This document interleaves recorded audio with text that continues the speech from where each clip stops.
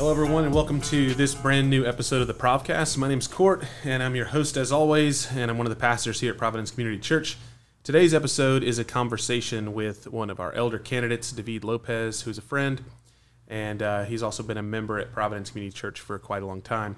In this episode, we will be having more of a freewheeling discussion just about David and his life, and really the call to step up and be an elder here at Providence. And so we do this each time we have a new elder candidate that's introduced, because we want to try and give them an opportunity to talk on the Provcast, and in the hopes that some of our members who might not run in the same circles as them just get a chance to get to know them a little bit. And so, David, welcome to the Provcast. Glad to be here. So tell the listeners a little bit about yourself. For those who may not know you, you can go as far as you want. Where did you grow up? How'd you come to know Jesus? Things like that. Sure. I guess we'll just jump right in. So I grew up here in southeast Texas, Lake Houston, Kingwood, Humble area. To be more specific, the backside of Kingwood, back whenever it was just trees and cow pastures on the other side of Ford Road there. I am one of my mother's children. I'm one of 7, and I'm one of, I guess, total one of 12. I lose count. My dad had a lot of kids. So yeah, grew up in the backside of Kingwood. So I've lived here all my life. When I got old enough, I stayed in the area. I moved to Humble. So that's where I'm from. My dad is. Did you go to Kingwood High School or? So I went to a lot of high schools. Oh, okay, but just all around here. Yeah, I went to Kingwood High School for a bit, New Caney High School, went to Humble High School. So kind of did a full tour. I like it. Just wanted to take a sampling of everything. I ended up graduating from Humble. All right. So that's what you claim? That's what I claim. Okay. It's the last stop. It makes the most sense. Okay. I don't go to any of the high school reunions. That's okay. I haven't either just yet, but maybe I'm going to make an appearance. Yeah, I'll stay away. High school wasn't one of those experiences where I really loved it anyway. You're not thriving in the high school scene. Wasn't so much. I wasn't thriving. I was a bad student. I got into a lot of trouble. So, school was just not a thing. It wasn't really a thing for me to thrive in. I look back and reminisce about all the good times. all the good times were not in the classroom. So, I got you. Yeah. My dad is a immigrant from Mexico. He came here when he was, I think, 17 years old. Joined the U.S. Army, did 2 tours in Vietnam, and then spent the rest of his military career doing intelligence. And my mom is actually born in Iowa, moved down here, I guess, in the late 80s. But her family is Argentine immigrants, so not a typical Southeast Texas background, but that's kind of the context. You just got here as quick as you could. I got here whenever the Lord appointed me to be here. And Texas is what I claim all day, every day. Yeah, there we go. It's where I want to be buried. Agreed. Unless they force me out to the mountains, and since we don't have any here. That's true. Well, you can go west a little bit, and there's hills. Yeah, they're nice hills. Yes. Yeah. I don't know if I can hide from the apocalypse in those hills. I don't know. We'll try. We'll have to do it together, though. Yeah, I'm just going to go ahead and do William Travis, draw my line, and here it is. Just Alamo, Texas, right here in Humble, Kingwood area. Now you're speaking to my soul. Yes. But so I guess get to the latter part of your question about sort of kind of how did I come to faith? Yeah. So I grew up Catholic. My mom's family is very devout Catholic. They've been Catholic for a really long time. I think my grandfather's family can trace it all the way back to they originally, before they came to Argentina, migrated from Lebanon. So they were part of the Catholic Church in Lebanon. I think it was the Maronite order. I'm not sure, but so just a very devout Catholic family. And so when my dad and my mother got together, they sort of agreed that I would take on her faith. He was a converted Jew. So that's kind of where that's how I was baptized. I went to Catholic schools. And so that's sort of the faith that was handed down to me is sort of the Catholic context. So I grew up, doing everything a regular Catholic does, go to Mass, confession, all those things. And so my early conceptions of God were in the context of this very sort of magisterial sort of form of Christianity. So a high degree of attention towards God's glory, His majesty, and so I always grew up knowing Jesus Christ. Always professed Him Lord, right? So you don't grow up Catholic and not right. But ever since a real young age, the one thing that always stood in the back of my mind was sort of this Catholics, because God is so other in the presentation in the Catholicism. I always felt like there was this chasm between myself and God, and it was never quite approachable. So while I knew God, knew who He was, knew who Jesus Christ was, understood the gospel on a very surface level, it was not something that was ever like really innerly intimate, right? So I didn't have your typical, when you grow up in like Southern evangelicalism, you have all those really beautiful stories of the kids coming to Christ and loving Jesus, and that was sort of kind of a dry religion for me anyway. Yeah. As I got older, my mom and my dad split up. They got a divorce, and my mother remarried a Baptist deacon. And so all of a sudden I was pulled out of Catholicism and kind of shoved into the sort of Baptist realm, which was very disorienting. Yeah, culture shock. Huge culture shock. I didn't understand. To me, it was very disorderly, right? Because you go from being this high-ordered, a lot of standing, a lot of kneeling, sign of the cross. There's a protocol before you go up to the Lord's Supper to not ever doing the Lord's Supper except for like once every quarter. Yeah. And different songs. But the one thing that sort of fixated me on, or I guess drew me in initially, was the emphasis, which I'll forever be grateful for, on the gospel, right? On who Christ was, what He did for me, not just for the world or for the church, but it was sort of an individualized, more of a relational lean. And so that sort of was implanted in me. And that over a course of time, that sort of just started to eat away at some of my conceptions of faith to begin with. And as I kind of was going through that transition, trying to kind of break out of a Catholic mode of thinking, I was exposed more and more to just various different teachers. I would say that I probably didn't come to faith until I was, after my first daughter was born, my daughter Aubrey, where everything kind of just, at that moment, sort of just God lit a fire. Yeah. And the fog of everything sort of started to kind of drift off. And so that's I marked that time as whenever the faith actually became mine, and where I actually professed and believed, who Christ was, what He's done, and kind of just believed the full-fledged gospel. And from then on, it was sort of the gasoline on a fire type deal. Yeah. Where I started mass consuming, what the guys that were popular at the time were like Driscoll and Piper and Sproul and Sinclair Ferguson. So how'd you get turned on to those guys? Because you originally were a part of a independent fundamental Baptist, right? I mean, how did you hear about? Yeah. I mean, I guess you could technically say, all right, John Piper's one thing, but Mark Driscoll's got to be another. Yeah. So it definitely is an interesting shift. So kind of scrunched up in there is a story of my disenchantment with just Christianity in general. Coming from a Catholic faith, going into a Baptist faith, one of the things that you do lose when you make that sort of jump is that, so one of the things about Catholicism is they project this sort of authority and this institutional might, right? A sense of order. And moving over into a more, autonomous local church form of government, you're up and close personal with pastors and with people in a way that you're not in Catholicism, right? There's not any real communal life in the Catholic Church. And so one of the things you start rubbing against is people are broken, right? Pastors are broken. And there's a lot of sin. And there's a lot of sin in me.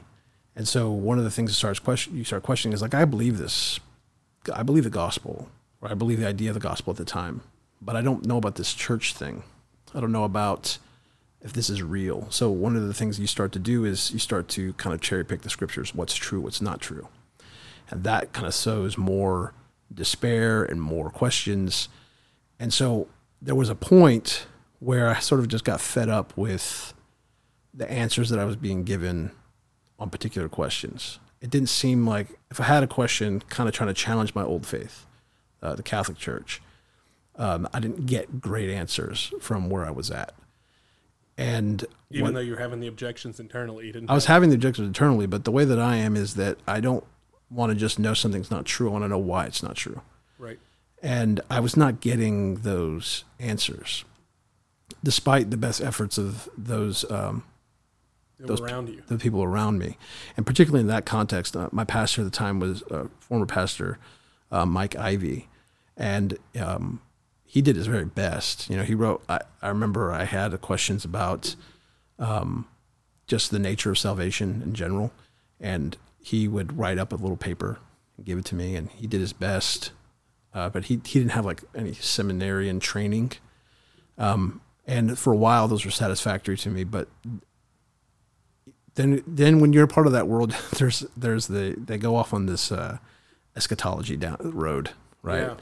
So I had a lot of questions surrounding that and things that didn't make sense to me. One of the big things was, so when you're coming out of like a dispensational church, one of the emphasis is that like at the end times, the Holy Spirit's withdrawn, and then nobody else can come to faith.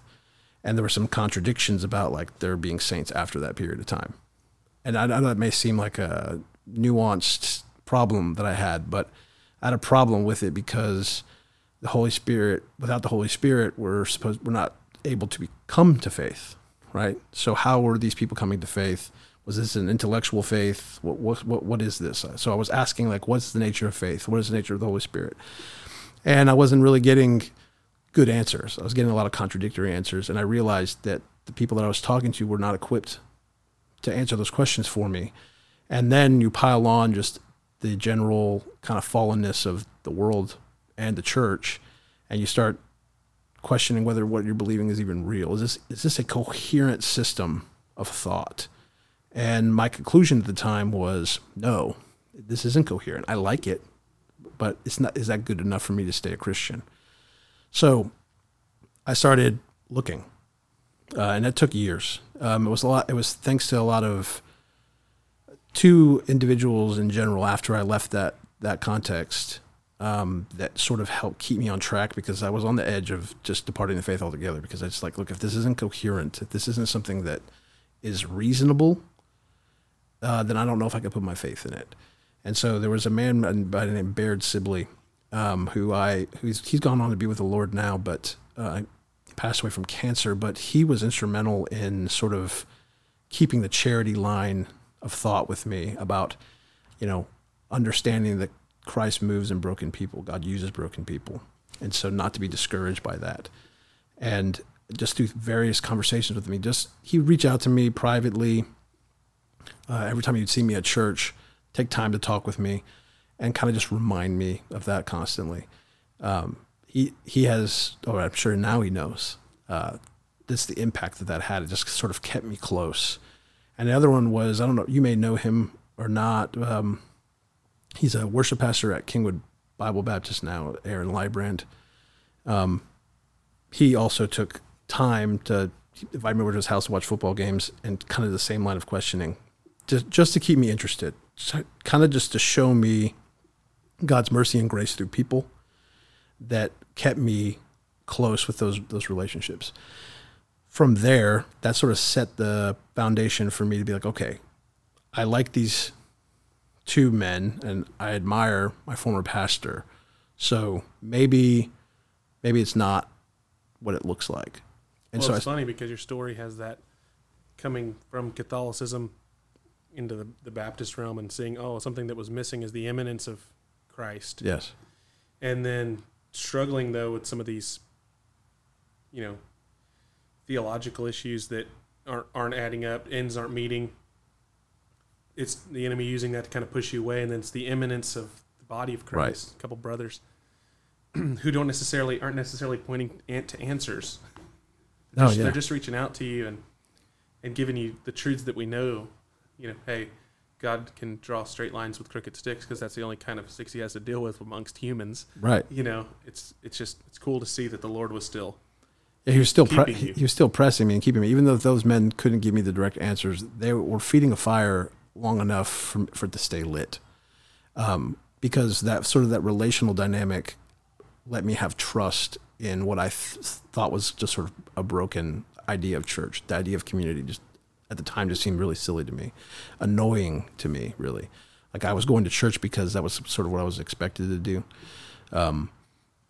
but that kind of put down the foundation for me to be like, okay, well, if they don't have answers, then maybe somebody does. And so thank God for the internet, right? So you got on Reddit. Reddit wasn't even. No, Reddit wasn't around back then.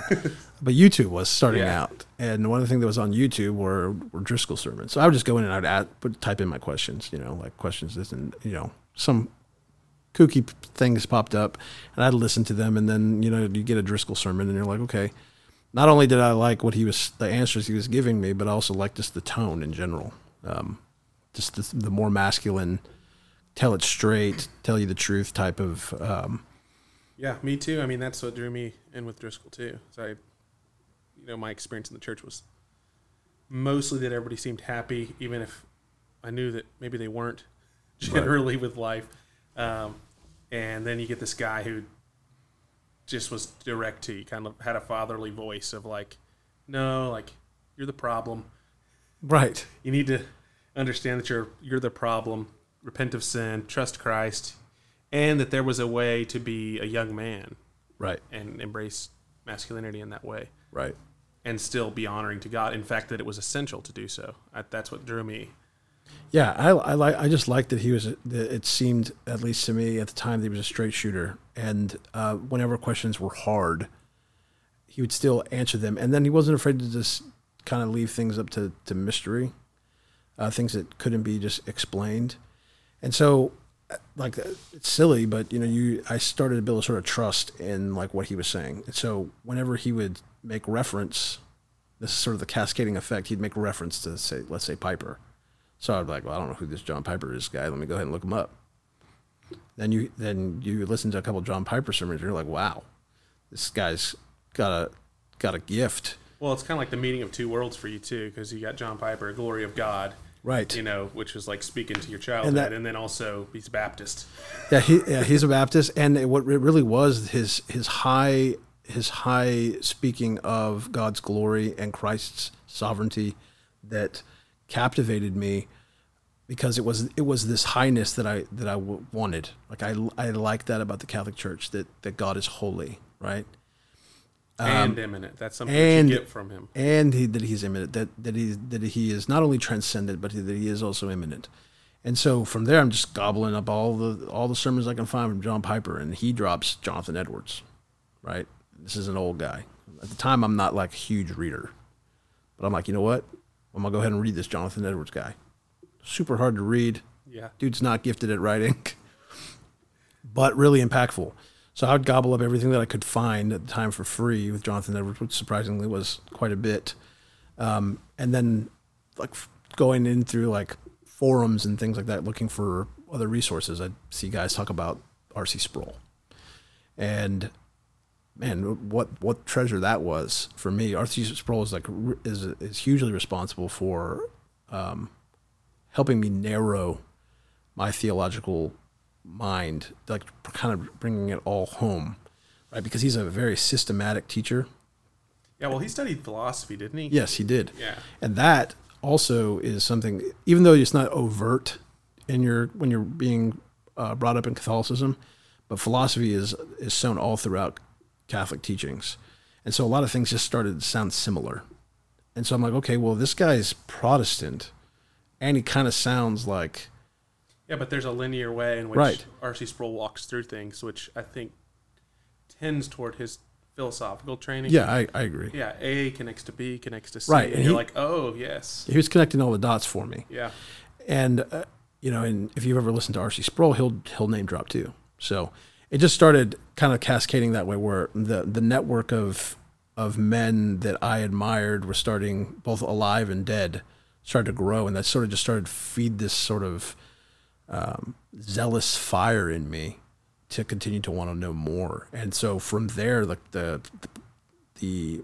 kind of course that I took was upwards and onwards. Yeah. When it came to, I just started to fall in love with theology. I started to fall in love with God, and just incredibly thankful for those men that introduced me to sort of a more broader, connected, universal faith, where I was starting to see God's hand and God's providence in churches, just whether it be a Catholic church or whether it be a Protestant church, that his immanence was in the world and his divine providence was directing all things, even though to me, as just a weak man at the time, disillusioned with things, could start seeing that, no, I can very clearly see that. And that connectedness, that sort of emphasis on divine providence helped me sort of look at my life and see all the ways that God was bringing me to this particular point.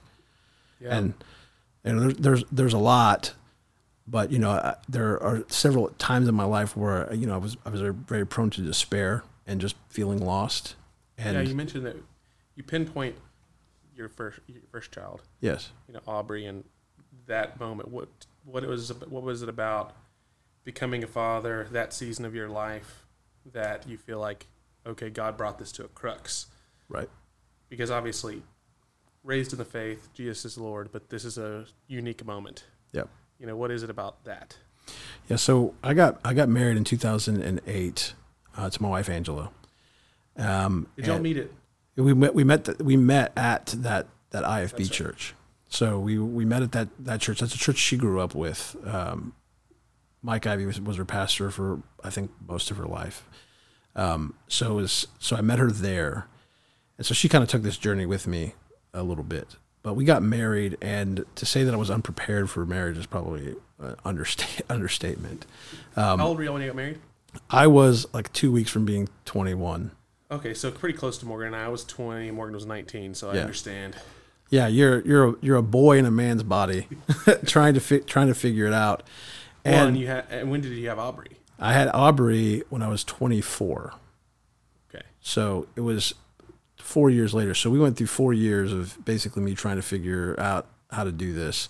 And since my dad passed away in 2006, and he really wasn't that present for the latter part of my childhood, I didn't really have a real male role model. Not that he would have been a good role model, but I didn't really have even present. So I was kind of trying to figure out at the time, like, what is it to be a man? What is it to be a married man? And how to be a Christian man. At the time, like, my faith is still kind of loosely put together. I could tell you the creed and things like that. And you're starting to get some theological. Right. I started to get some theological building. God hasn't yet brought me to my knees yet. But I'm flailing that first 4 years. I'm not sure how to lead my wife. I'm harsh. I'm all over the place. Like, if you took me in a room, you would agree that you probably should have waited and got married. Unprepared in just pretty much every sphere of life.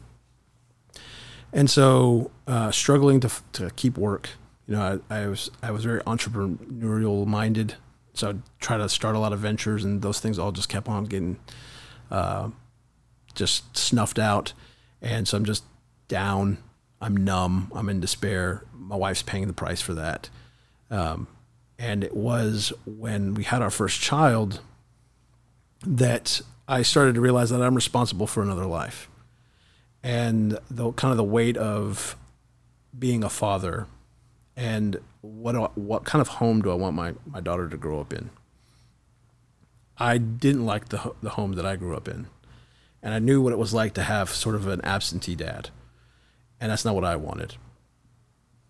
And so the sort of the social pressures of that, packed within some convictions about where I want, what is the vision for my life, where I want to go, kind of had me kind of just at a point where I was like, I need something to change. I need something in me to change, because it wasn't like at the time. I probably could have blamed a bunch of things, right? I was dealt a poor hand, or I could blame my dad, right?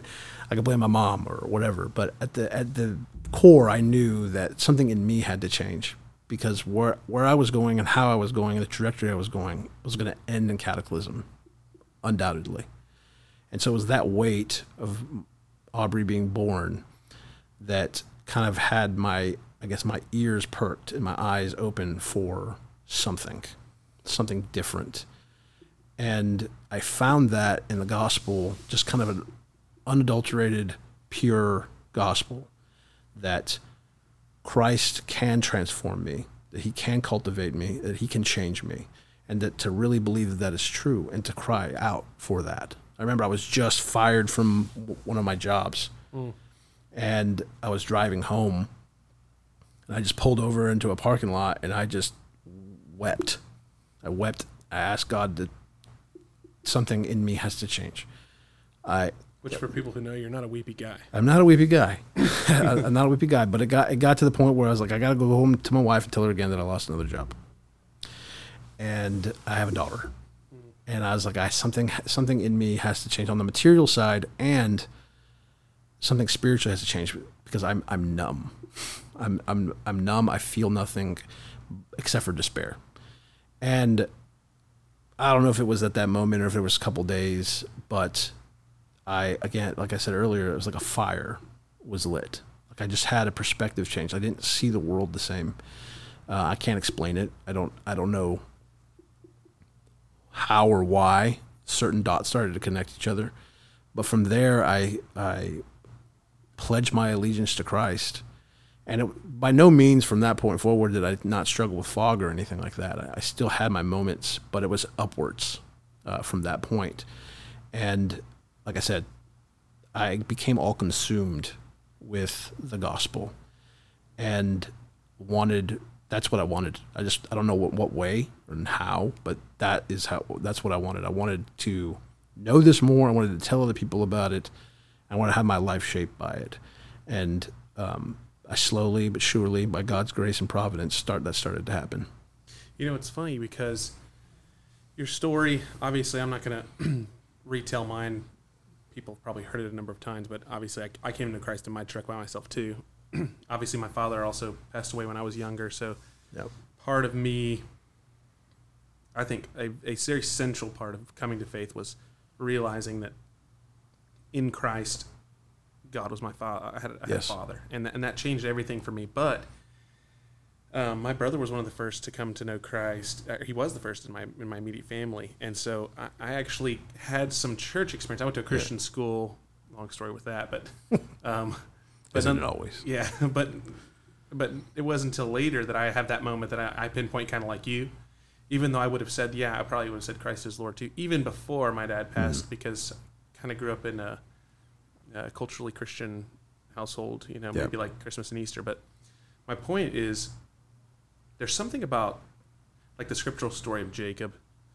He obviously knows the Lord, but there's something about the encounter he has before he goes and meets up with Esau. Yeah, before he crosses the river. Yes, and you're like, okay, do you say that Jacob's not? Obviously, we're talking Old Testament here, but if he's telling his testimony, as it were, right? There's something about these moments that God providentially, guides us and shepherds us to, where we have these moments of meeting that are unique. It almost kind of reminds me of, are you really going to say Peter's not saved as he's a disciple? But something about when he met with Jesus on the shore after the resurrection, right, changes Peter from, terrified, running away, denying him, to standing up and amongst his brothers at Pentecost. Those stories are like throughout the scriptures.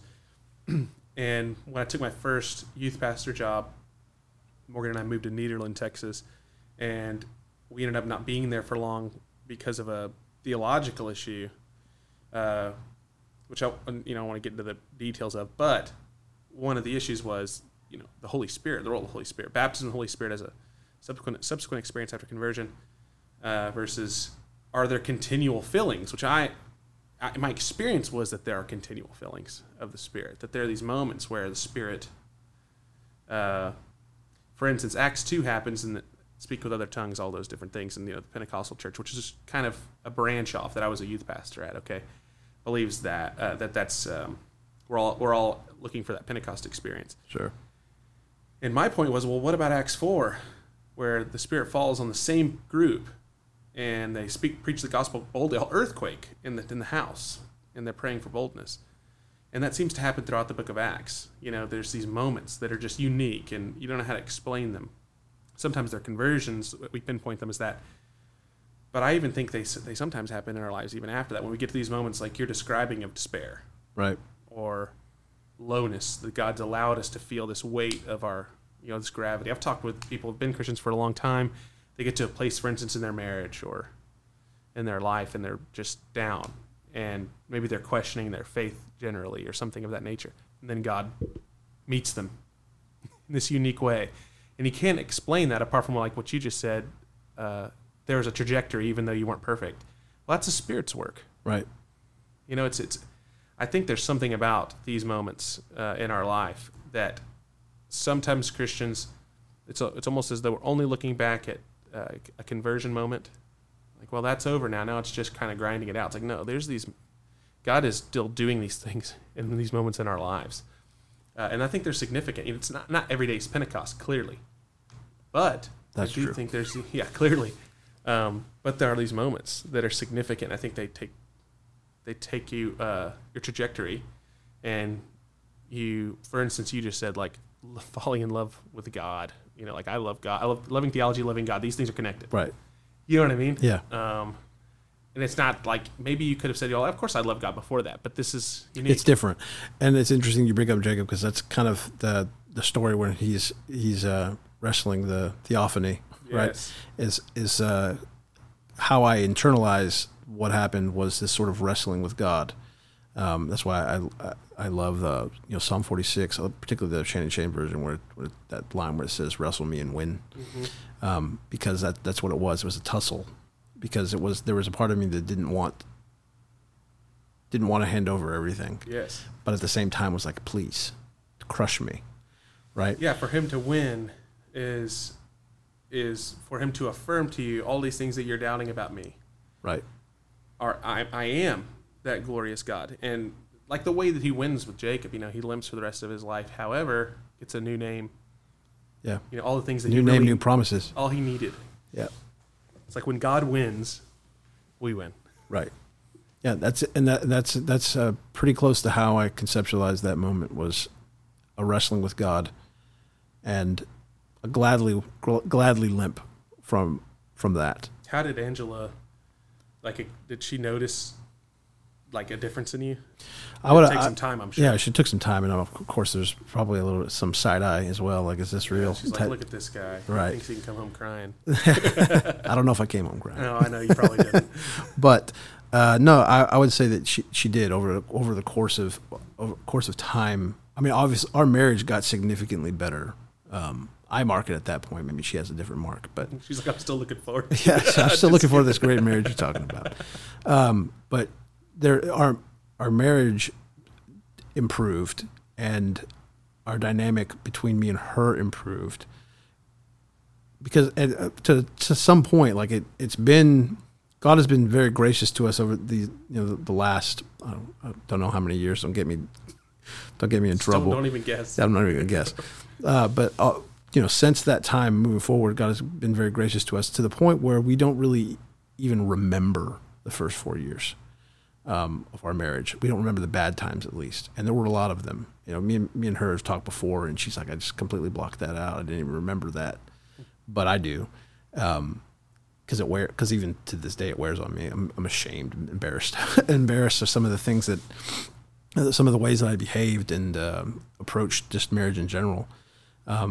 So incredibly thankful for that. I definitely think that she would affirm the trajectory upward from where we were before. Like I said, God has just been very gracious to us and has blessed us with, we had one and then we had 4 more children, and blessed work, blessed our hands, Not to say that there weren't rough times. Like you said, it wasn't without its peaks and valleys.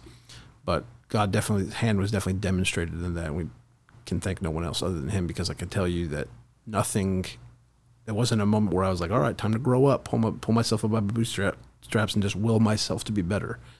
That's definitely not the case. I could not have willed myself out of a wet paper bag at that point. It was bad. Yeah, something about those moments, it's like it feels like you're in the worst place ever. And in one sense, yes. In another sense, it's you're ripe for the harvest of God to be able to.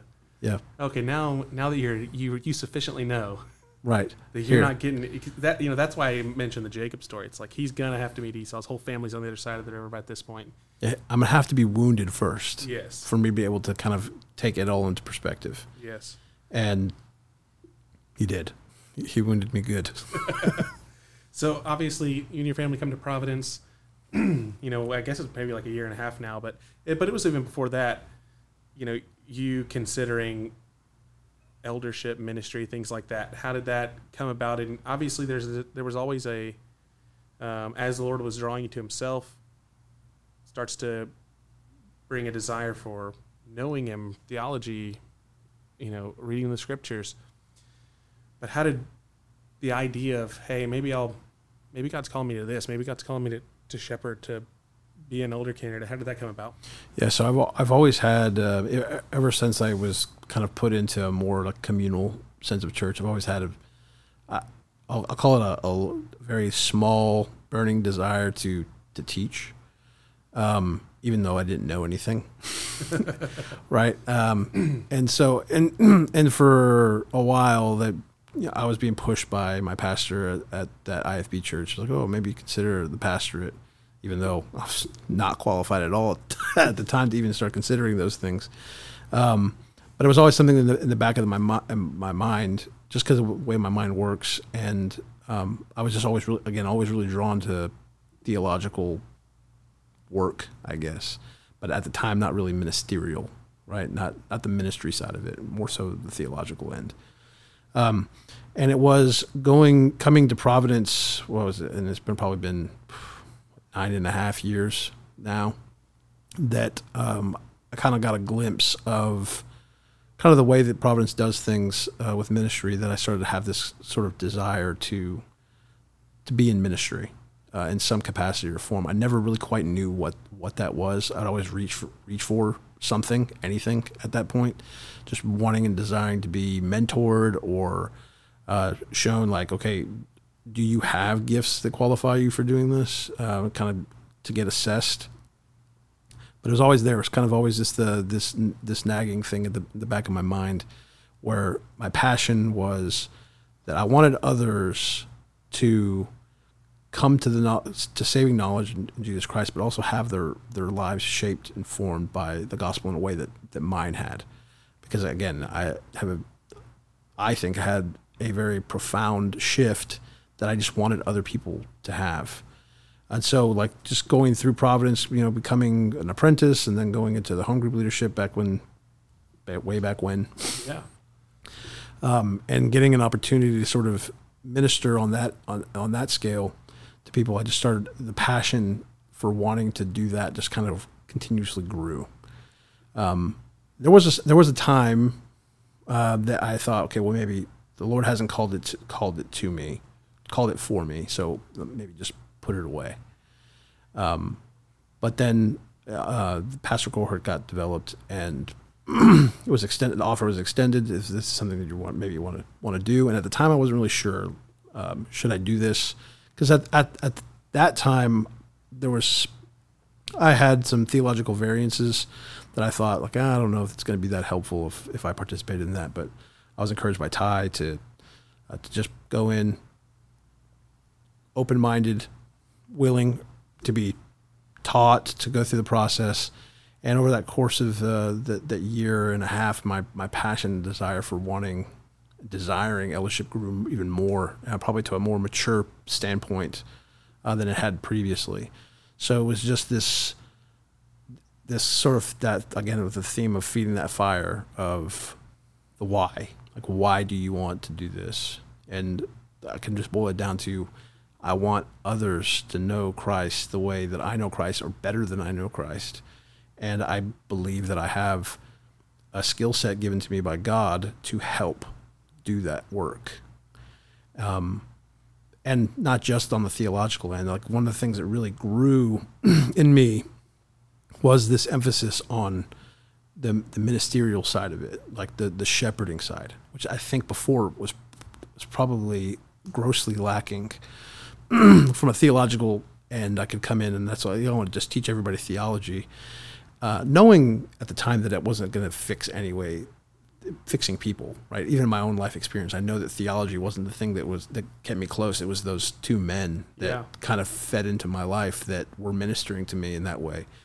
But over the course of the year prior to the cohort and during the cohort, this strong desire to want to shepherd people in an imminent way, right? To be present, to smell like sheep, to be among the sheep,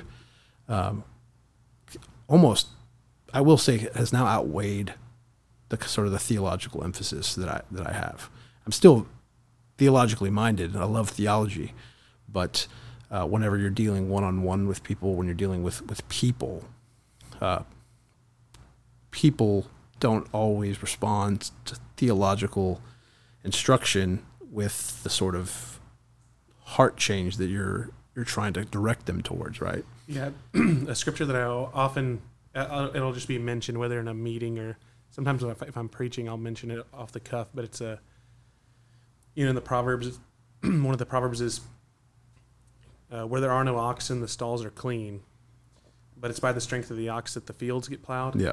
And you start to realize, I think, over time, because what theology does, or at least what it has done for me in my life, is it's innumerable to really try to quantify it, but knowing God allows you to have some tethers that you don't feel like you're just kind of out in the fray. Ephesians 4 talks about being tossed to and fro by every wind of doctrine. You start to know God, and things start to settle into place. The glory of God increases in your eyes. It's always been this glorious, but now your eyes are being opened to it. It's being magnified. It's just encouraging all of these things. And so I think as a Christian, you start to, I want people to see that, and that's exciting. But ultimately, with ministry, what you realize is it forms the stalls, because it what are the stalls? The stalls keep the sheep in, keep them protected. This is what theology does for us. Yes. It protects us from false teaching. It protects us from the enemy. It protects us from all the fiery darts of Satan. But then you get oxen in the stalls. You get the sheep in the stalls, and you realize, like, this is messy. And you realize, like, a lot of times the stalls get beat up. They get broken up. People aren't. The sheep are not interested, including as we are sheep. When you start to see yourself, you're like, I'm not. It's kind of like, what's the video on the internet of that sheep that's stuck in the? Oh yeah, the little rivet. Yeah. In the rivet, the guy pulls him out and immediately jumps back into it. But that's the proverb is basically saying, like, that's the kingdom. That's the harvest being reaped is acknowledging that this, you're gonna have to do a lot of cleaning in the stalls, and the shepherding aspect of applying theology is a difficult work, but it's worthy work. Yes, absolutely. Because it's there that it's meant to be utilized. It's not just like in the classroom or in your, Yeah, the way that I've conceptualized it, and I've shared before, is the theology is sort of the bones of a house, right? It's the structure, right? But the experiential side of faith is what makes it a home, right? It's the furnishing, it's the family pictures, it's the comfortable couch. All those things together are necessary to build a well-rounded faith. If you just build with the structure, right? Great, you have a house, but you don't have a home. And so focusing on, okay, well, now that the structure is built, how do you get people to want to stay in the house? Well, you have to make it home, and home is one-on-one. It's dirty. I mean, I know people listening, and myself included, when you go to your house and there's kids everywhere, it's a mess, right? But it's been lived in, and there's evidence of life, right? It's a thing that gives a thing life. A building by itself, it doesn't have any function. Like, there's a utility to it, but there is no like practical function to it if it's not a home. It's not a place where a family can dwell. That's what God is building for us, right? He's not just building just the structure. He's building a home for us to set and dwell in and to commune with him. And so that emphasis for me shifted in realizing that it's as important as the structures, and it is important. I don't want to build on sandy ground, and I don't want to build a faulty home. That's integral. But when people move into that structure, it needs to be home. It needs to be a place where they feel safe. It needs to be a place where they feel heard. It needs to be a place where they feel loved, right? And you can't separate the two. Together, they form the whole of the faith. So emphasis shifted more so towards the making things feel like home. Right.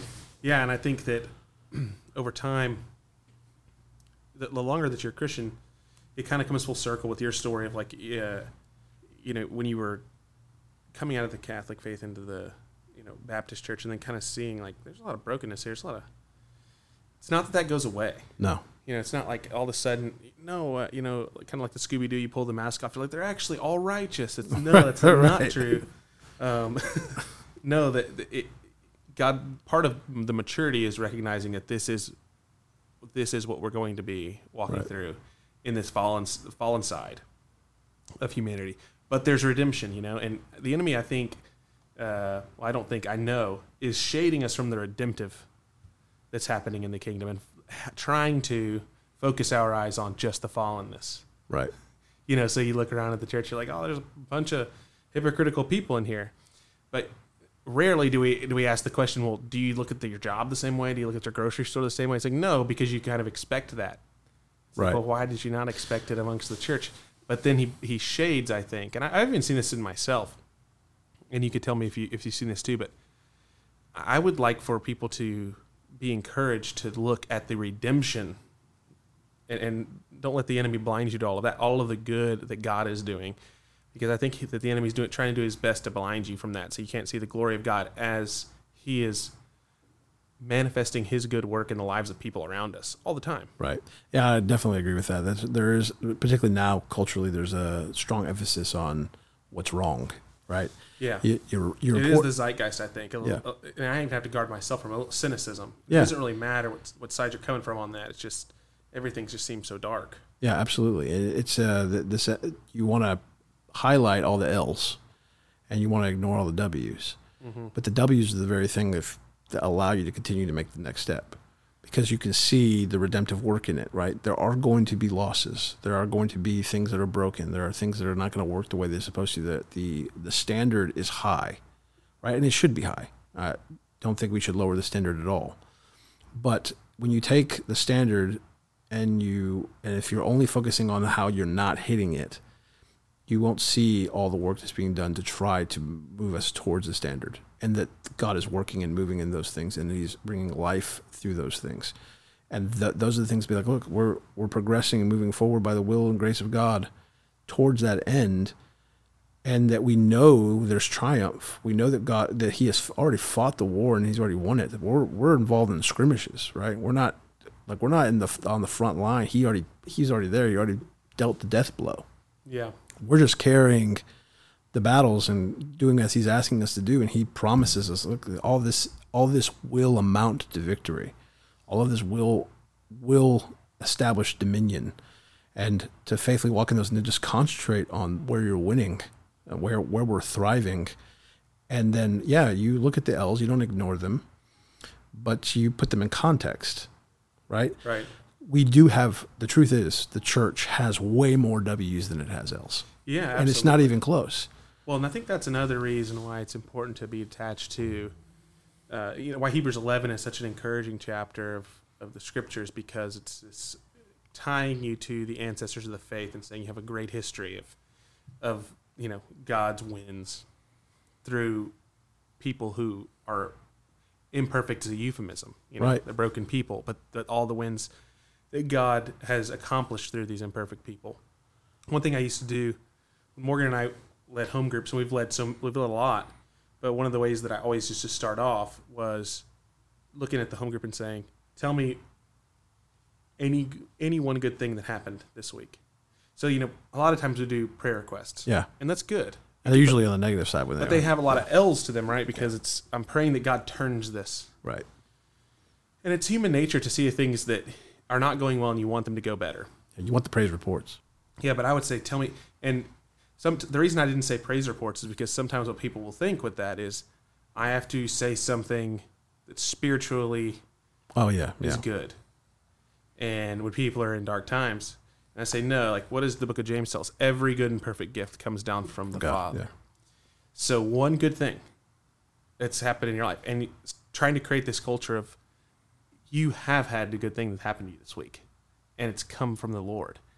And okay, so there are those things. Let's, it almost, to me, it's almost Paul's encouragement of setting your eyes on things that are above and not below, like setting your eyes to the Lord, right? And saying, okay, this is coming down to me in this mercy and this grace, so that the culture of the home group. But I even think about this in terms of families, not just your home group, but your household. Do our kids have that reminder that there's a lot of good, and where it came from? It came from the Lord. Yep. Like my son, which he actually does is better than I. Like it's wonderful to see the Lord working in him. But because we always will pray, he is what's the word? Like enamored by the weather. Right. Loves it when it thunders, lightnings, rain, stuff like that. So we've been in like a 45-day, 50-day, whatever. I want to say it's like 80 days at this point of barely getting any rain. But he'll pray for the rain, and we got like a little bit of rain, and he'll be like, Jesus helps me. Yeah, like he'll tell me, Jesus brought the rain. And I'm like, yes. Like he's seeing that. He is equating it to the Lord did that good thing. I'm like, of course he does, son. And he does that with little things. Like came out of his MMA class. He struggles with attention. We prayed beforehand. And his coach came out and said he had a great time at MMA. And I was like, son, I'm so proud of you. You did such a great job. And he goes, Jesus helps me. Amen. Like creating that culture, though, in the church. Absolutely. And I think that creating that culture, to touch on a kind of broader issue with that, is that so right now it's real popular to deconstruct, right? Yeah. And I think that the whole deconstruction movement stems out of the cynicism that's born in trying to focus on like how we're not meeting the standard. But I think the church's answer to that question is celebrate the W's, celebrate every W, not just the one that you want to dress up in spiritual language, but every win, and acknowledge, that all good things flow from the Father. Yes. And rejoicing in those things, and not taking them as, not belittling them as like, that's a normal thing. No, it's not a normal thing. Yeah. Right? There are people all over the planet that would love for that thing to happen to them. Yes. And they have their W's too, but like we are extraordinarily blessed, particularly in the country that we're in, despite all of the news and everything else impressed on us. The Lord has put us in a specific time and place, and He's just been gracious and merciful to us and shielded us from what could be way worse.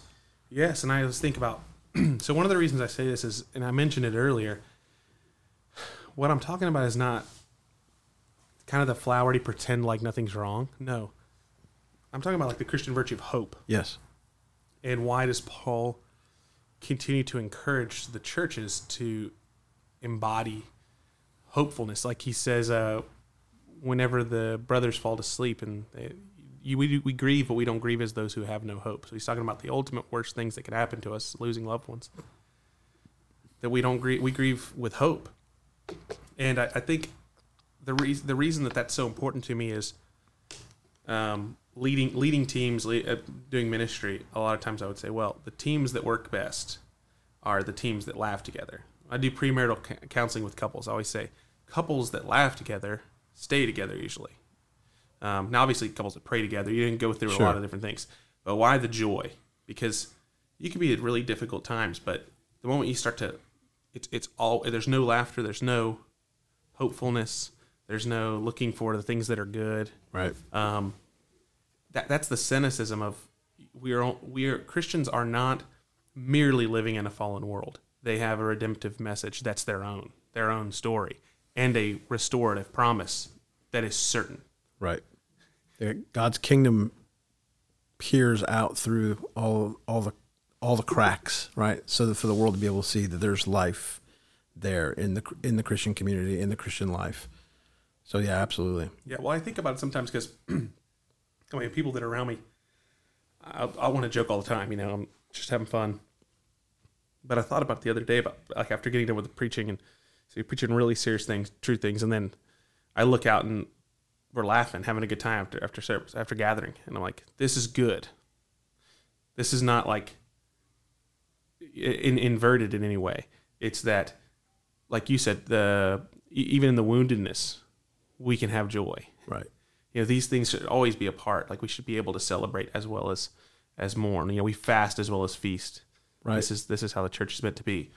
In light of that, okay, I don't even know how long we've been going now, but I wanted to ask you, okay, good. I have a little bit of time. Obviously, you lead men's ministry alongside Eric and help out with that.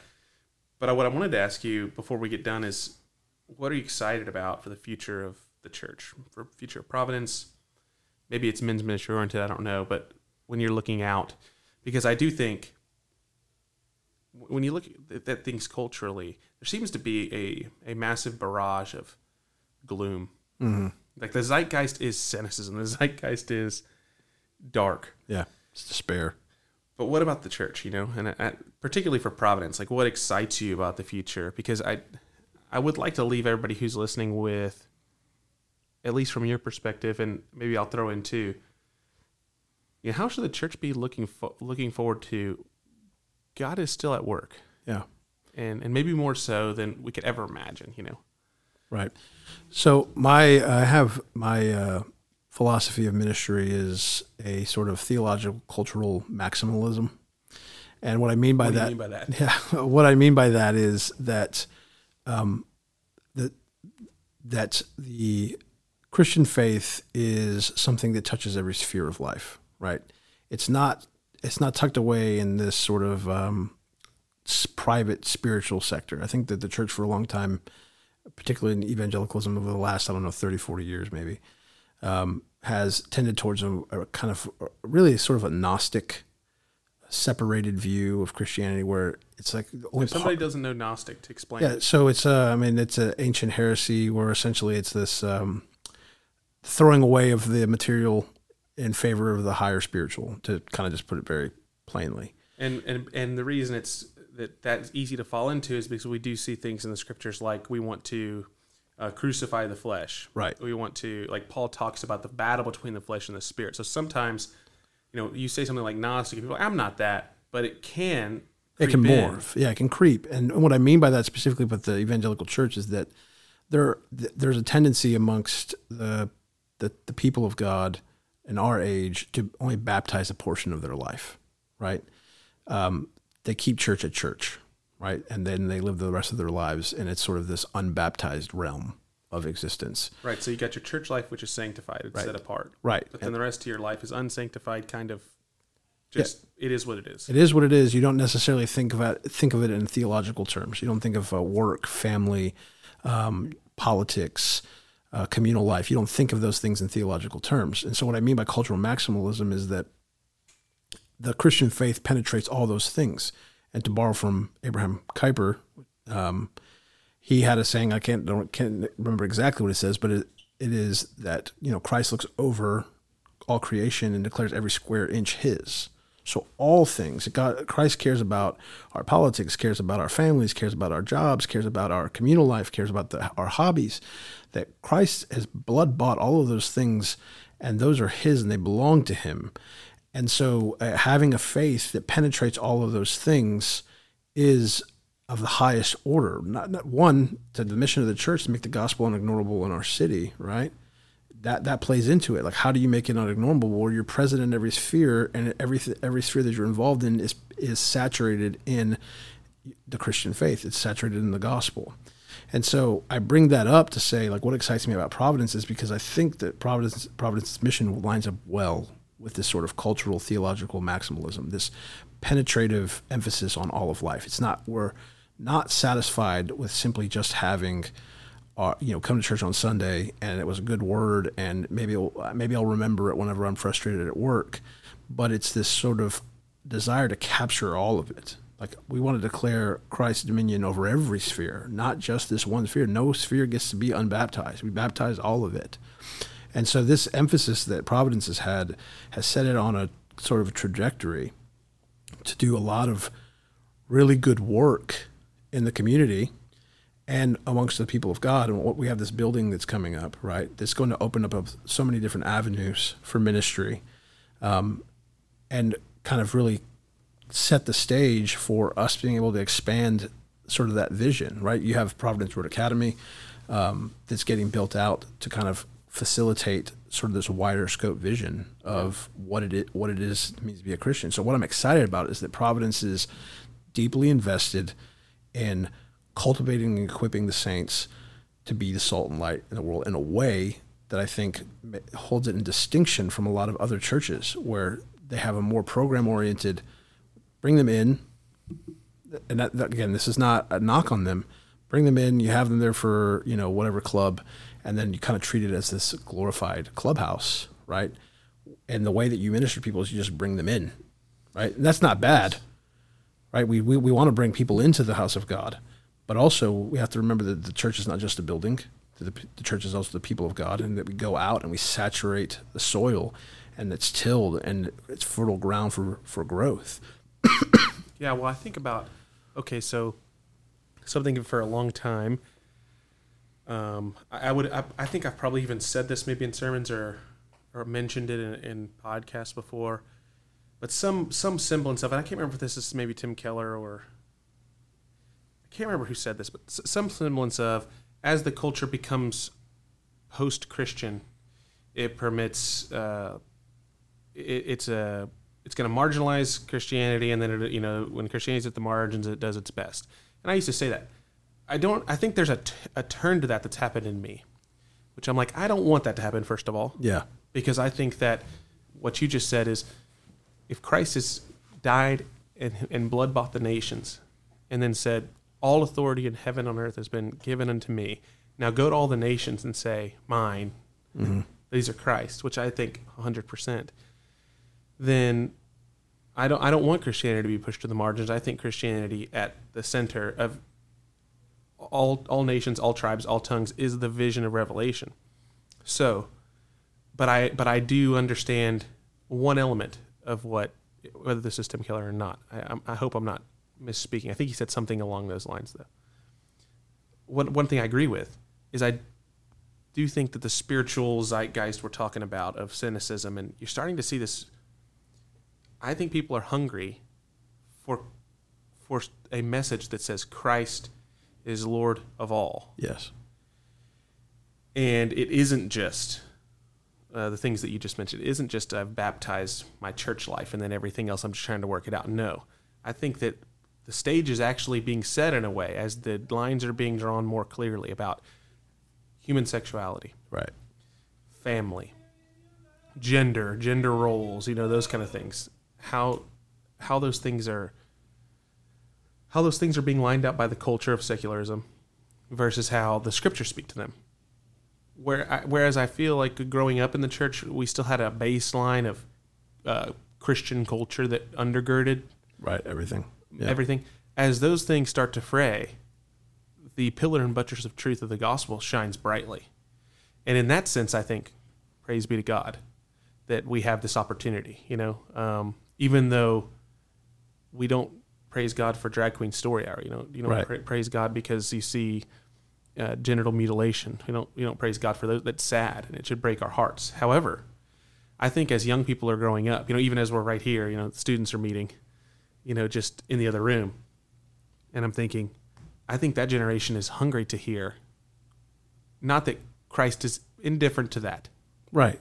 Christ doesn't have anything to say. No. That it's his. That it's his. Yeah. And that by saying that, we're not saying that he is here to squelch all of that. No, he is here to lead you into all joy in himself. Right. That the standard is there to be loved and enjoyed in Christ Jesus. Right. Like, teaching our children that no, this is real joy. Having a family, having being married and investing yourself into the wife or husband of your youth. These things are joyful things, and the church is a place to rejoice. And I think we're set up for that. I agree, and that encourages me. So it's not that I don't agree that I want Christianity to be pushed to the margins. I think as the lines are drawn and darkness and light is seen more clearly, yeah, the light will shine. Yeah. I think that yes, we don't want to see Christianity pushed to the margin. I know that some people rejoice in that because it's like, oh, the Lord's pruning. The Lord's pruning, and we're going to know what okay, he is. Yes.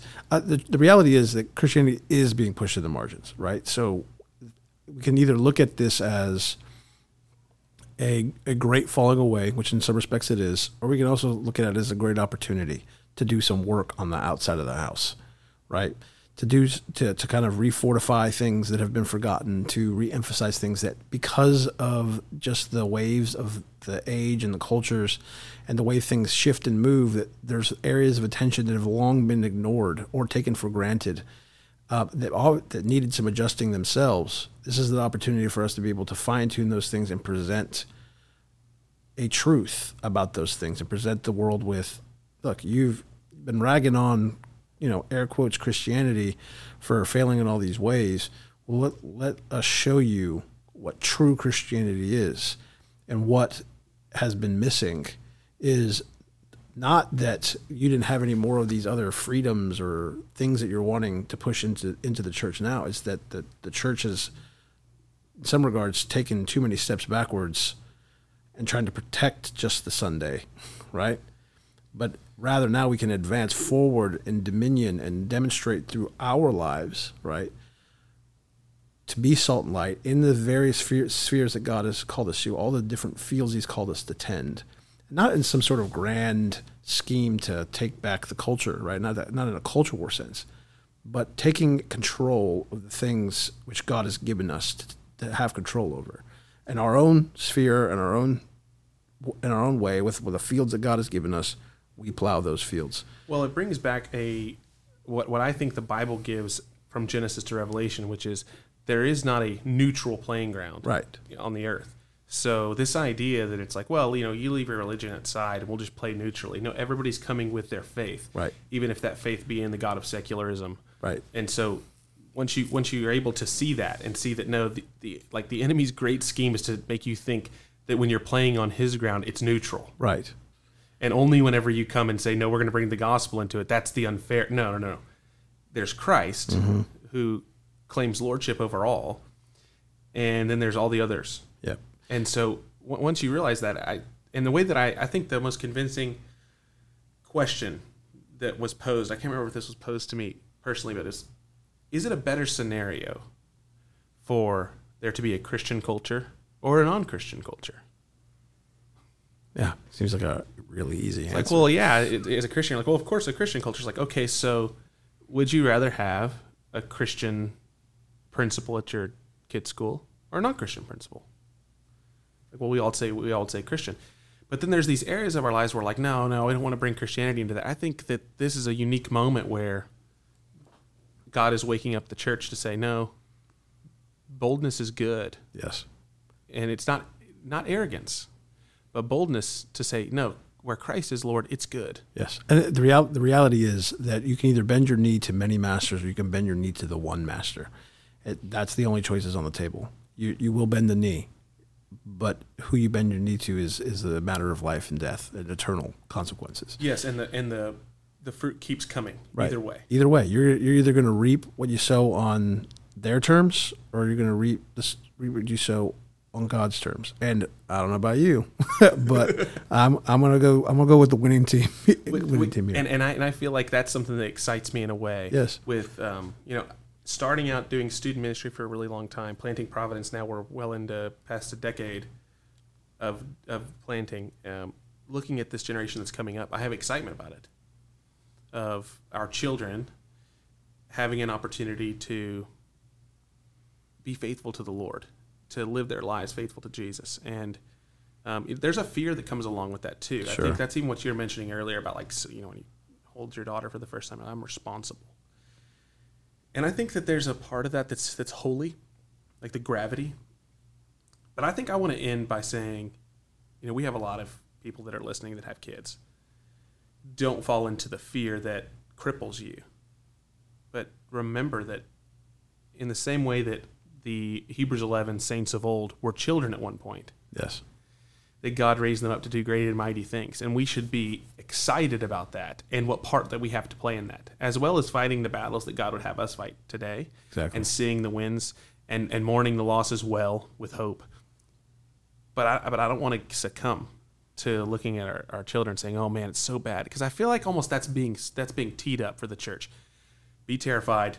It's all coming down, and I almost kind of want to remind the church, like, no, let's have like is it Joab along with his brothers? It says they're about to fight this battle, and it looks like they're all surrounded on every side, and he has this line where, "Let us fight for our God and for the cities of our God, and may the Lord do what seems good to him." Yes. But that semblance of like, no, God is good. Let's like put our hands to the plow. Yep. God's going to win the victory. Yeah, defend and build. Yes.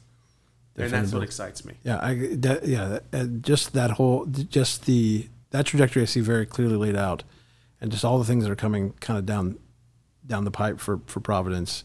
The Lord seemingly has situated us as in a perfect place to really dig our feet into the ground and pull the shovels out and really get to work to that end. And like you said, we have tons of kids. I was looking at the membership or the people of Providence and how many kids there are and teenagers in the age group kind of breakout.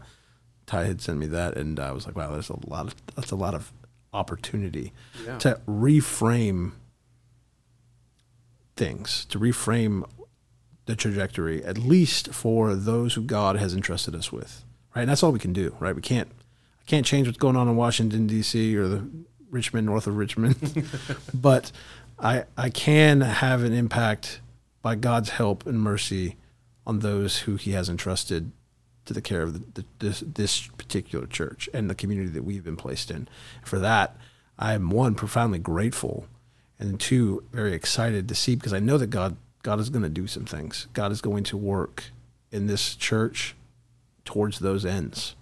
And I'm doing the fellowship program last year, even right before we started this recording, having some of the kids were in here, some of the leaders were in here.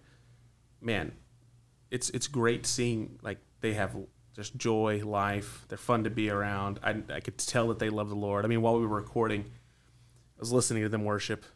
You know, that excites me. Yeah. It just brings me so much, like, joy and hope. And I would encourage anybody that's listening to, talk to some of these young people. Absolutely. And enjoy whenever we're after a gathering on a Sunday watching our kids, running around and like animals. Acting crazy. My son's got his Heelys on, looking to roll. I've seen him cruising around all that. But I'm just looking, that brings me a lot of joy. Yep. So as much as you have the responsibility, good. Gravity of our responsibility, good. But this fear should not be ours. No, yeah. We should fear the Lord and trust him and have a lot of hope. Yeah, the fear is the thing that the enemy tries to use to paralyze you from any action. And I learned that early on in my life, that you can overthink things. Yes. To the point of where you're just cutting off your legs from doing anything. Yes, and I think that same paralyzation then gets passed down to our kids. Absolutely. Because they can't make mistakes. They can't, because then something terrible is going to happen. And I see myself fearing that, and I don't want to put that perfectionism onto my children, but to tell them there's a delight in God and being obedient to God, and there's grace and mercy. Life is way too short to live in fear, and the faith far too rewarding and glorious for us to be paralyzed by the same. Absolutely. Well, we've gone for about a little over an hour, so I want to say thanks for joining me. No problem. It's been fun, man. I hope everyone who got a chance to listen with us enjoys this and has gotten to know David a little bit better. If you're a member at Providence, I want to encourage you, look for David on a Sunday morning, introduce yourself if you get the chance, and get to know him some more. So thanks for listening to this episode of the Provcast. If you are interested in more information about Providence, in case you're not a member or you haven't been, you could check out our website at providencetx.org. And you can also subscribe to our podcast, I think, on iTunes and a number of places. You can get all of our episodes that we put on here, which aren't just elder interviews or candidate interviews. There's just various topics. We also have Sunday sermons that are uploaded. They get uploaded to your device. If you want to visit us on a Sunday morning, we have a 9 a.m. gathering and a 10:45 a.m. gathering every week. We'd love to have you. But until next time, be sure to share the love of God that's been shown to you, and we thank you for listening.